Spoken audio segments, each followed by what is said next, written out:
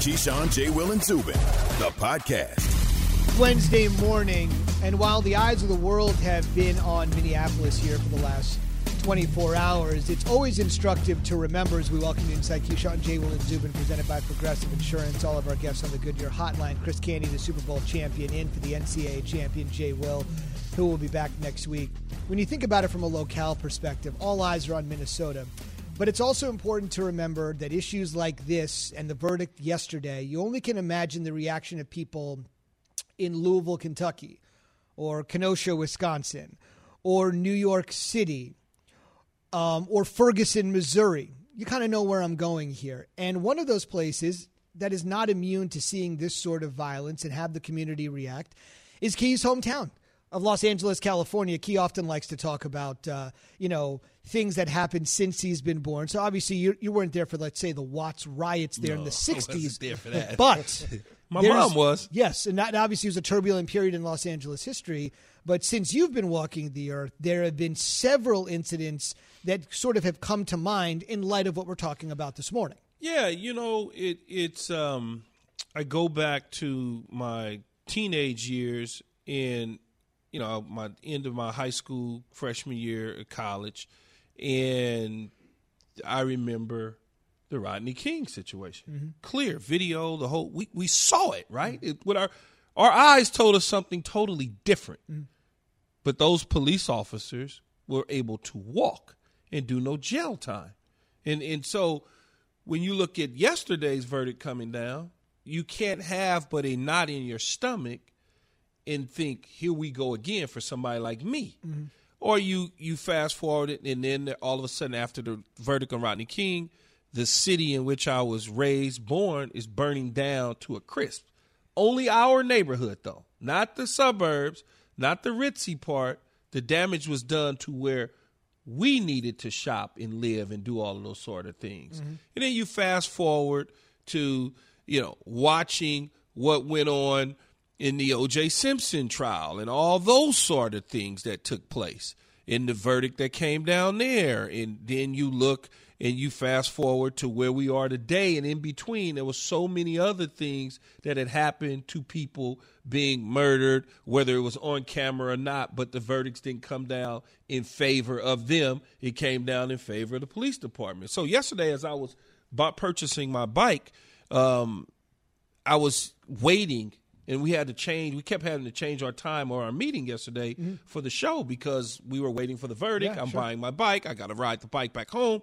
And I'm sitting there and I'm thinking to myself, and I'm saying, I'm not, you find yourself in this weird place, Canty, of wishing, praying, hoping that it goes the way you want it to. Mm-hmm. But you also feel like, I don't know, there's this weird feeling that I'm wishing something bad. Even though you're not wishing something bad, you're wishing something good that happens in terms of accountability. Yeah. So I'm thinking to myself out loud, what if the verdict doesn't come down the way that we want it to? Now all of a sudden, we've got to deal with what I saw as a college student across not just Minnesota now. It's going to be many other places. And I understand that Minnesota is the hub, but it's gonna register in New York City, L.A., Milwaukee, Chicago. I mean, it's just gonna explode if the verdict didn't go down the way we wanted it to. And so you think about those things, and you're like, man, I'm just glad that they got it right, so we don't have to deal with that right now. Now, as time go on, the sentencing is, I think, 8 to 9 weeks away. Mm-hmm. You still got to, there's still going to be some tension in terms of that. People trying to figure out and wonder what's going to happen there along the way. Then there's going to be other cases that are going to continue to come up, I'm sure. Yeah, but Key, here's the thing. I think we have some resolution, not only in the black community, but as a country, and I'm sure a lot of people around the world too, because like you, I was waiting yesterday when they announced that there was going to be the verdict read yesterday afternoon. I was waiting right there, and I was bracing for the outcome, not being what I wanted it to be, just because I had enough data points throughout my lifetime where you have these interactions with people from the black and brown community with law enforcement where you don't have resolution, where you don't feel like you got justice and accountability. You talked about Rodney King and those officers walking on a not guilty verdict, but then you also bring it back to a couple of years ago in that same community in Minnesota. They had Philando Castile with the traffic stop and him losing his life. And then you look at what happened last year with George Floyd and was caught on camera, and you just thought this has to be a situation where justice is going to be delivered, because I don't know that I'm in a position where I can be able to handle it, where I can process this, and I don't know that as a country we would have been able to handle it just because of how egregious it was and how vicious it was with Derek Chauvin taking his life and kneeling on the neck of George Floyd for over 9 minutes. But to actually get the verdict where Derek Chauvin was convicted on all of the charges, it's this dichotomy that we're seeing with the system that has marginalized black and brown lives for so long actually working to the benefit of black and brown Americans by delivering the justice that we all wanted to see. Yeah, the one thing I wanted to quickly mention on this is something I mentioned in the first hour, but I'm thinking about it more and more and how it plays into all this, because we didn't really bring up the Simpson trial in the first hour. But the Simpson trial and this George Floyd trial are going to be inextricably linked for a couple of things. One, just the gigantic scope of the trial. Absolutely. Right? If you're of age, if you're a teenager now, the George Floyd trial is going to be the definitive seminal trial of your lifetime. Key and I are both in our 40s, and you could say the same for O.J. Simpson. And it was really the first mass consumption public trial on television. Yes. George Floyd brought court TV back, and they basically had what they call gavel-to-gavel coverage, and you could watch every person testify, all the witnesses, all of that. But during the O.J. trial, if you remember, and many people followed it closely, they had a position that was created that is now commonplace all throughout the judicial system, and it's called a jury consultant. And her name was Joellen Demetrius. And for the O.J. trial, you can just remember all the names. It's the first time we ever heard Kardashian was back during the O.J. trial, believe it or not, before today's modern-day Kardashians. But her job was to assist Bob Shapiro, Robert Shapiro, and the late, great Johnny Cochran, and basically say, we need to comprise a jury where at least one person can look at O.J. and say, I grew up admiring him. There's no way in the world I could convict O.J. And it's sort of a way of basically placing some level of bias on the jury to help your client. Mm-hmm. And I felt now, fast forward, it's been, O.J. trial was 94, 95, fast forward a quarter century plus, you get to a point where I mentioned this, Chris, this morning on the show, that every trial has to mention who the jury is comprised of, because if I told you who the jury is comprised of, you'd have a better than average chance of guessing what the verdict might be, right? So it's one black woman. This is the Floyd jury. One black woman, two multiracial women, two white men, three black men, four white women, 2/3 of the jury, 8 of the 12 are 40s or younger. And I saw this yesterday reported widely. This is the composition of the jury. And I said to myself, if 12 people of any race, any background, any sexual orientation, any age, you don't need some sort of United Colors of Benetton. You don't need some sort of diverse panel to understand what you saw there. Mm-hmm. And that's the difference. I think anybody of any race, any 12 people you bring together should be able to look at that and say, there is something wrong. There is something wrong. So often we just look at the jury and say, I don't really know, but I think deep down, people saw that and knew, no matter what their background or life experience was, that was wrong. But see, for us, though, Zubin, that has happened before, though, where the evidence was clear-cut. It's in front of you. You see it. We see it, but then it doesn't come back in favor. So that's why guys like me and Canty, even yourself to a point, sitting back, just kind of just stuck, waiting. And then when you hear guilty, you just want to make sure you heard what you heard. Mm-hmm. It did hear something. It did hear something different. That's why I had to jump off the call with y'all. I'm like, I got to be able to focus in, because if I'm trying to dual things by talking to you guys about this and trying to pay attention to the television screen, right, I'd have got lost. Mm-hmm. I needed to focus in because I didn't want to hear something I thought I heard that wasn't quite there, even though I heard guilty. It's like, guilty in what, though? Exactly. Like, is that the manslaughter charge? Yeah, what does that mean? Second-degree murder charge? Yeah, we just didn't know. And so I was paying attention, too. I was actually on the phone with my oldest brother when they started reading off the verdict. And I told him, I got to hang up the phone. I can't talk to you right now because I got to be able to lock in because I'm waiting for this moment to happen. I'm waiting to see whether or not this system is going to be able to deliver the justice that we all deserve around this country, and it actually happened yesterday. So that's why I believe that we're taking the right steps. We're on the path toward being able to get to a society where we all can experience the same level of justice. But I also acknowledge that there's more work to be done. Start with the progress, and that was progress yesterday. Let me just ask you each, as we get DeMaurice Smith here on the line in just a moment, the NFLPA executive director. I'm wondering what he's told his players, a contingent that is largely African-American. We'll get him here in just a minute. Dabo Swinney coming up in 20 minutes. The word you would use to describe when you heard the verdict, because I'm thinking, is it joyous? Is it relief? Like, what's the word? What was the emotion you felt? It was relief. Relief. It was relief. See, just because that's I didn't. So interesting. But Zubin, I didn't know what I was going to do had it been a not guilty verdict. I don't know where we go from there. Where do we turn as a society? Where does our criminal justice system go? You're already at a point where black and brown communities don't trust law enforcement. We don't trust the system just because the system has shown us that our lives don't matter as much as our white counterparts. And yesterday, that jury in Minnesota, they determined that George Floyd's life mattered. They determined that, you know what, we agree with the rest of the world, what everybody saw on those tapes, the camera recording from the bystanders that were there. We're agreeing with everybody else's assessment of this.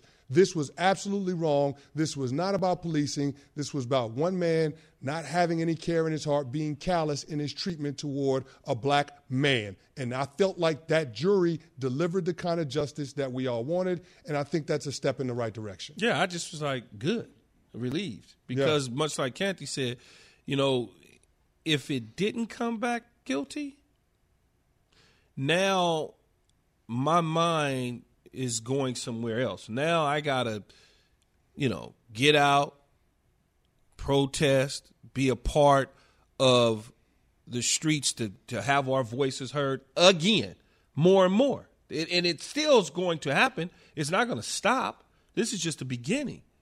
That's all. Indeed. Let's begin our conversation with DeMaurice Smith, the NFLPA executive director, joining us this morning.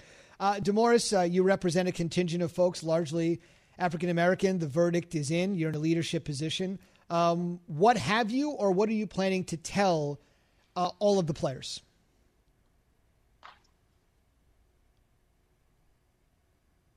D, you with us? Hey, good morning. Yeah, sorry, I paused for a second. That was awkward, but yeah, I just heard you. What we're going to tell the players is what we've told them. Unfortunately, many times. You have a voice. You're a man. Many of you are fathers. It's time for you to resist being comfortable in the game of football and to take ownership of exactly where you are and at this time to take a leadership role to try to achieve change. Look, what happened yesterday with the verdict was exactly what was supposed to happen in response to something that should have never happened. And while I take a great deal of moment of pause and reflection on the verdict, George Floyd should be alive. Breonna Taylor should be alive. What happened yesterday is what should have happened because none of them should have lost their lives in the first place. And the message, I not only to our players, but I think to everyone else should be, how do we back this up so that these things don't happen in the first place? D, you are a lawyer by trade, and I know you followed this whole trial from beginning to end. When the verdict came down yesterday in Minneapolis, what was your initial reaction, yours? Yeah. Keyshawn, thanks. Jerome and I talked the other day in advance of the verdict, and I shared a lot of the thoughts with him, and I know you know him well. I was a prosecutor for a long time, prosecuted, a lot of cases, a lot of murder cases, prosecuted cops. I think it was more relief that the process worked this time. But, you know, I've been in a courtroom where I've won murder cases. You never really have that level of rejoicing. At least I didn't. Someone was still no longer with their family. Someone was going off to jail, as they probably should. But, you know, you look at those things, and I think every now and then we compartmentalize them into some sort of moment, and we want to either couch it as someone won, someone lost, the good guys won, the bad guys lost. I was always just really reflective in those moments, because it never brought the person who was buried back. Mm-hmm. And I think, you know, for you and I and the things that you've said on your show that are all right, you know what, tomorrow I'm still worried, you know, when my son is driving around, what happens if he gets pulled over? That hasn't changed. He's still going to have to stick his hands out of the window. That hasn't changed. We still do not have a comprehensive standard by which to educate, train, and hold a law enforcement people accountable. That hasn't changed. So I dug the verdict, but I dig the work that we have to go forward more. You know, to me, and I think to many others, the league public stance on social injustice seemed to change a little bit in the aftermath of George Floyd's death. What do you think his legacy will be on the NFL and its players after his killing? I think it's going to be huge, but you know, Keyshawn, only if players and athletes and artists and people who are around this business continue to make it more than just an entertainment moment. I only look, you know, you and I remember when players came out of the tunnel in St. Louis with their hands up after Ferguson. I mean, that seems like 1,000 years ago, right? Mm-hmm. So I love the fact that our players were on the right side of history then, even before the league was. I think the legacy of George Floyd is and Breonna Taylor and unfortunately the hundreds like them is going to be meaningful only if we take it to the next step. So we've got players who have joined, as well as the union, the Alliance for Criminal Justice Reform. I'm working with the AFL-CIO on criminal justice reform. Our players have to vote. Our players have to sponsor and push through legislation. That's the only way that this is going to continue to build in a way for meaningful change. D, yesterday, teams across all professional sports leagues in this country came out with statements acknowledging the verdict, and they talked about the need for continuing to fight and advocate for the change that we all want to see across social justice and racial equality lines. But I got to ask you in particular with the NFL, because Key brought up this point that the NFL has shifted course with their position. What are some of the things that you'd like to see from the National Football League in terms of being able to advocate for that same change that we're all fighting for? You know, look, the league is a powerful business entity. There are few businesses in the country that can look at its, you know, the members of the league, the owners of the league, and count that influence in hundreds of billions of dollars, even before we start to think about the impact that its brand can have on a number of things. What I would look for from the league is a continued use of their voice, but let's just get, you know, brutally blunt and frank about it. I'm on ESPN only because I have a certain job title. I'm sure you guys would have invited me anyway. But the only reason that you and I are talking about this on ESPN is because of the juggernaut of sport and the juggernaut of the business of sport. And it seems to me that when we start committing all of the same lobbyists that are being used to protect our antitrust exemption, when we're dedicating those lobbyists to make changes in Congress on police reform, that's going to make a difference.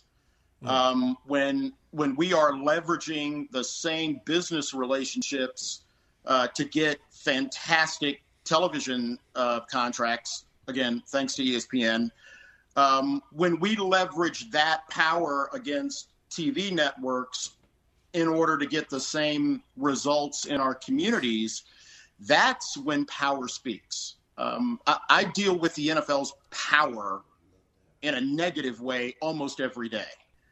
When we hold and expect them to use that massive power to achieve monumental social change, that's when I think that corporations like the NFL and other corporations really step up to the plate. It's well said. The NFL has been nudged there, but they're there. That's the bottom line.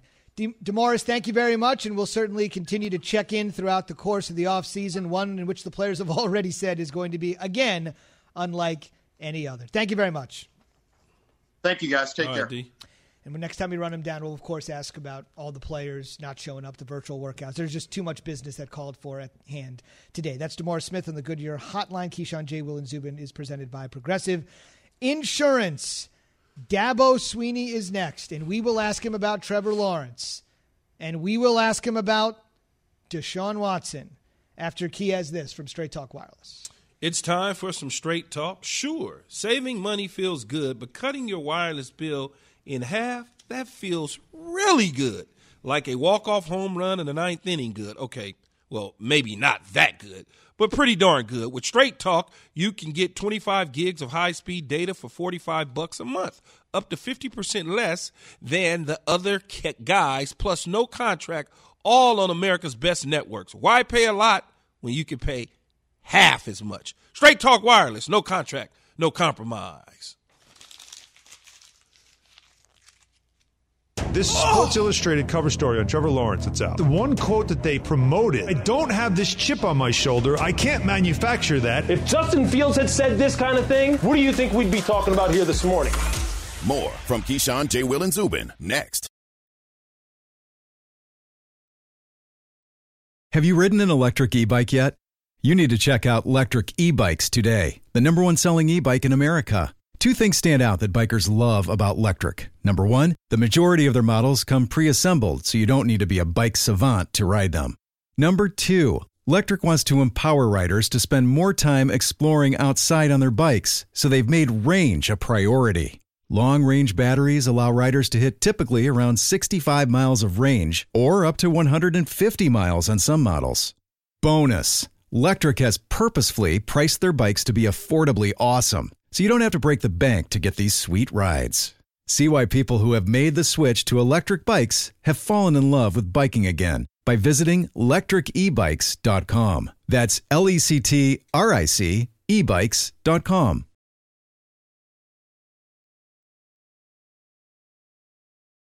For the ones who get it done, Grainger offers high-quality supplies and solutions for every industry, as well as access to product specialists who have the knowledge and experience to answer your toughest questions. Plus, their commitment to being your safety partner can help you keep your facility safe and your people safer. Call, click Grainger.com, or just stop by. Grainger, for the ones who get it done. The voices of Alan Hahn and Lou Riddick. Since those comments were made, Trevor Lawrence did tweet over the weekend to clarify those comments, as we are joined on the Goodyear Hotline by Dabo Swinney, a man that knows Trevor about as well as anyone else. It is great to have Dabo here. We are presented by Progressive Insurance, protecting your business with specialized coverages for your commercial vehicles. More at progressivecommercial.com. Coach, first things first, I just want to talk about the big issue of the day, the Chauvin result, the verdict. I know last summer Trevor led a lot of protests on campus. You took part with your players in some of those marches and protests. What will you or what have you told your team about that verdict the next time you convene? I don't think there's anything to tell the team. It's pretty self-explanatory, and just good to see the justice system work, and hopefully everyone can gain some confidence from that. What's up, Coach? What's up, Keyshawn? How you doing, man? Man, I'm good. I'm putting a APB out on you, though, out in California. So the next time you come out there and you take a quarterback, you're going to have some issues with me. That's for sure. Everybody's good, though? The wife, everybody's good? Yeah, man, everybody's good. Glad to hook up with you guys. I know we were supposed to do this like a week or so ago, but glad it worked out. Yeah, no, I understand. So let me ask you this about Trevor Lawrence. Trevor Lawrence is projected as the number 1 overall pick. It feels like he's been projected at that since he came to Clemson and won a national championship as a freshman. How has he handled everything from the criticism to the praise? I mean, just, he's the same guy every day, Keyshawn. I mean, he really is. And he came here with a great foundation, and all these guys are always maturing, and he's still in that process. I mean, but for a guy walking in off the street as a freshman, he was so well prepared, smooth transition from a mental standpoint, a physical standpoint, just incredibly gifted, as a quarterback. But just all that stuff that comes with becoming a starter as a freshman and all those things. I mean, he's just very grounded. He's strong in his faith. He's really kept his life simple. He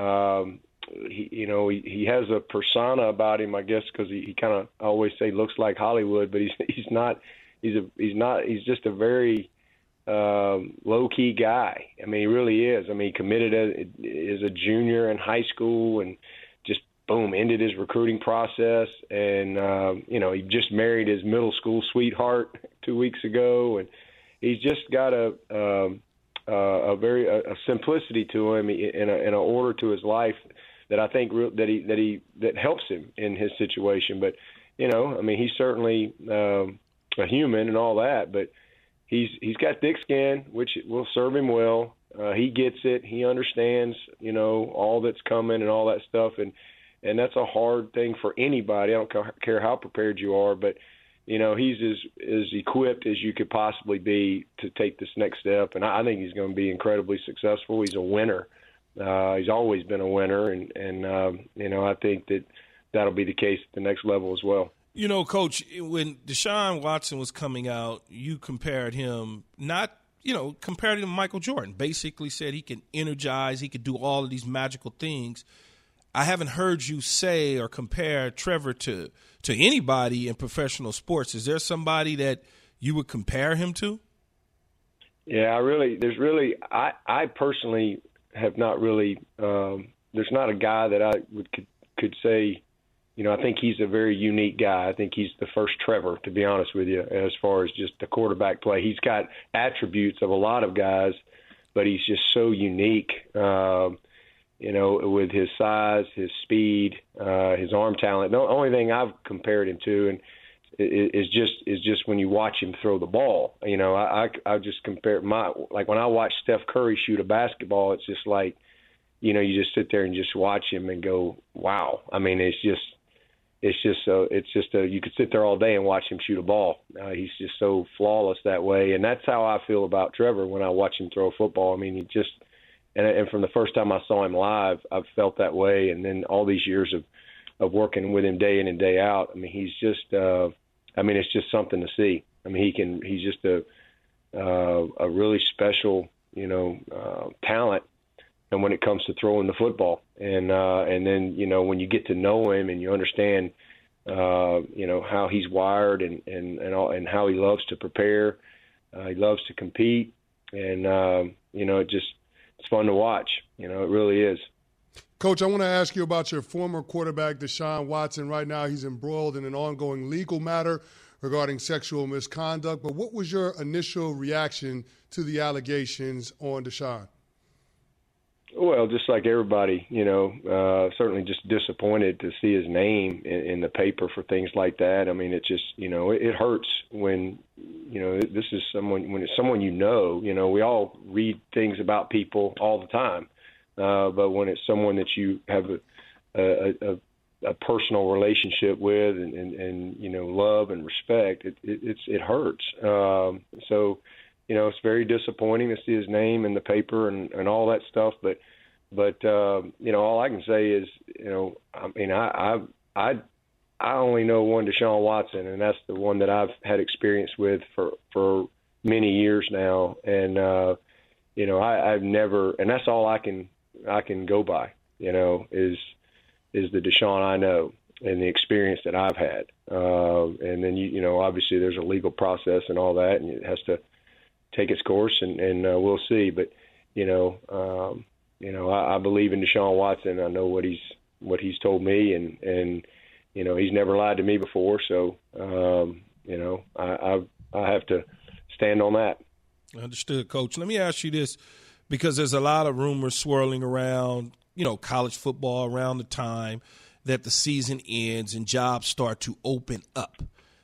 Houston Texans had a job opening, but the Jacksonville Jaguars also had the number 1 overall pick with a job opening and Trevor Lawrence on the board.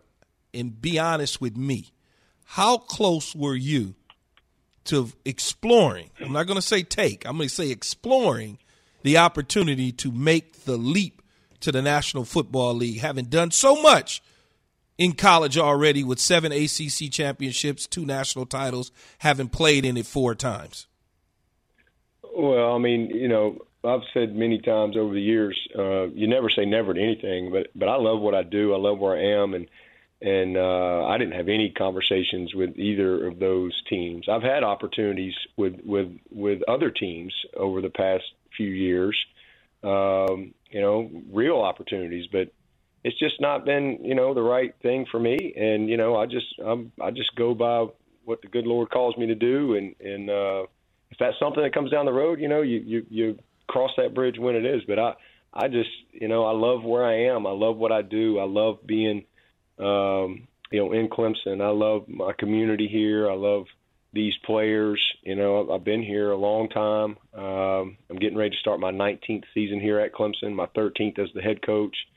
And, man, it's just been an awesome journey. But, as I've said many times, when I get asked the question, I just say never, because who knows, what's going to come down the road. And I think you always have to process those things in real time. But I just try to, be great where my feet are day in and day out. And really that's been my only focus. But I didn't have any conversations with either one of those teams about an opening there.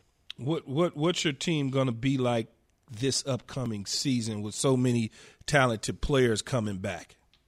Well, we got everybody back on defense. We did lose a really good corner, but we're going to be better, much better. I'm excited about that. I think we've been these past 2 seasons we've been growing a little bit, and we've got some scars and some battle wounds with some, playing some young guys, but those guys are veterans now, and they've got some experience to draw on. I really like where we are defensively, and then offensively, this is probably as talented as we've ever been at wideout. We're really talented at running back and tight end.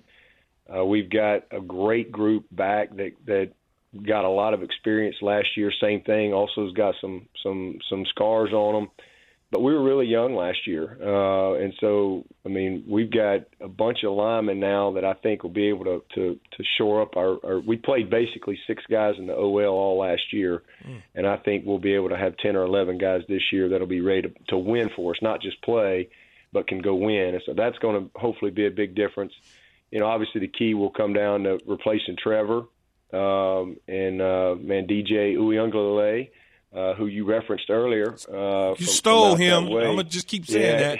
You stole him. You better stay out of Southern California, man. He got some great experience last year. Unfortunately for Trevor, he got COVID, but worked out great for DJ because he got 2 starts and really, performed well. And he got some good experience throughout the season. So, we're excited about him. We think he's got a chance to, he could be the first pick in the draft in a couple years. He has that type of ability in him. He's got to go do it and all that, but he's got that type of upside, and love what I saw in him last year and this spring. He needs a great summer. But that's the key. The big key to our team is going to be getting our backup quarterback, whoever that's going to be, ready to go, because our backup tore his Achilles And so we've got, we'll be young there. We'll have a couple freshmen battling, to start off the season. But outside of that, I think we got a good team, man. I think we got a chance to compete, and that's really all you can ask for is be one of those teams that's got a shot. And I think we'll be there. Okay. No doubt. Looked unbelievable against Boston College and Notre Dame. Now the team is his, and a reminder for life. Don't mess with happy. Coach is happy where he is. There could be a lot worse things in life. Dabo, thanks for joining us this morning. All right, good to be with you guys. All right, y'all take care. Same to you, and much credit to him. Took the Deshaun question head on. On the way, call a roulette, your time to shine. That's after Key has this from Goodyear. Goodyear knows when the season starts heating up. So do the possibilities. Playoff hopefuls are beginning to emerge, and contenders are solidifying their position. From here on out, every game is a chance to create momentum, to make the right pass, the right move, to hit the perfect shot like Steph Curry. It takes momentum to build up to the moment, but it takes everything to capture it. Goodyear, more driven. It's time for Call a Roulette. You know the rules. Don't ask us how we are. We're good. I don't want to hear any of that. Get in, say your name, and make your point and ask the question. 888-729-3776. 888-SAY-ESPN. And don't mess it up. Don't mess it up. Especially you, Line 5.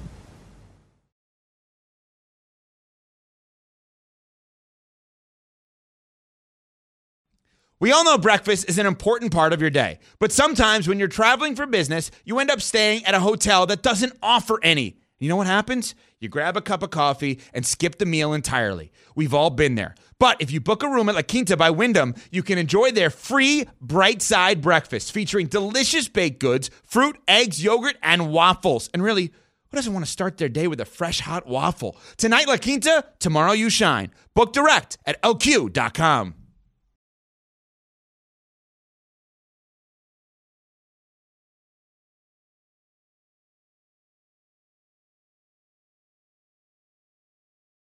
Hi, it's Mike Greenberg letting you know ESPN Bet is ready to take you through all the biggest sports moments this spring. The official sportsbook of ESPN has exclusive offers and markets from Scott Van Pelt, Stephen A. Smith, and me, plus many more. From the playoff intensity to finally getting out to the ballpark, there's no better time for sports fans. Sign up today. New users get a bet reset up to $1,000 in bonus bets if your first bet doesn't win. Download ESPN Bet today. What a play. Must be 21 plus and present in select states. Gambling problem? Call 1-800-GAMBLER. Terms and conditions apply. See app for details.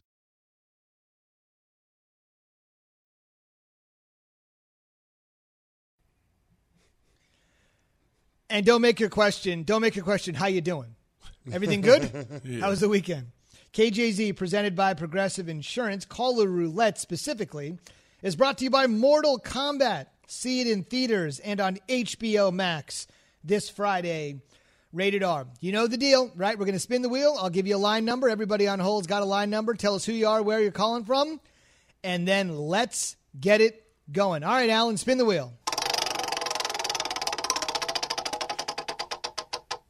Much like 2021, Alan is virtually spinning the wheel. So we are very up to date. All right, let's go to line 2. What's up, fellas? This is John calling from Boston. I'm a huge Washington football team fan. I'm just wondering why we're not hearing more noise about them moving up and getting one of these so-called fallen quarterbacks in Fields and Lance. They're at 19, Key, the Redskins. Yeah, Washington football. It's still early. Yeah. I mean, you'll start to hear chatter depending on where people are falling.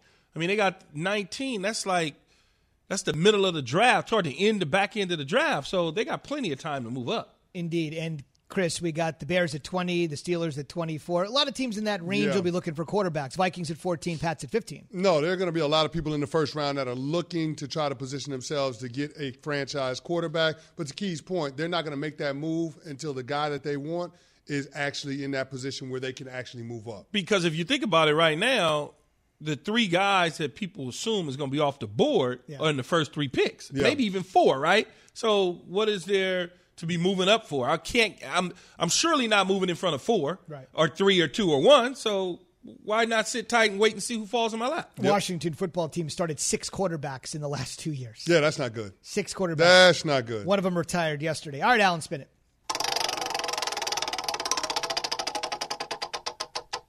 Line 1. Good morning.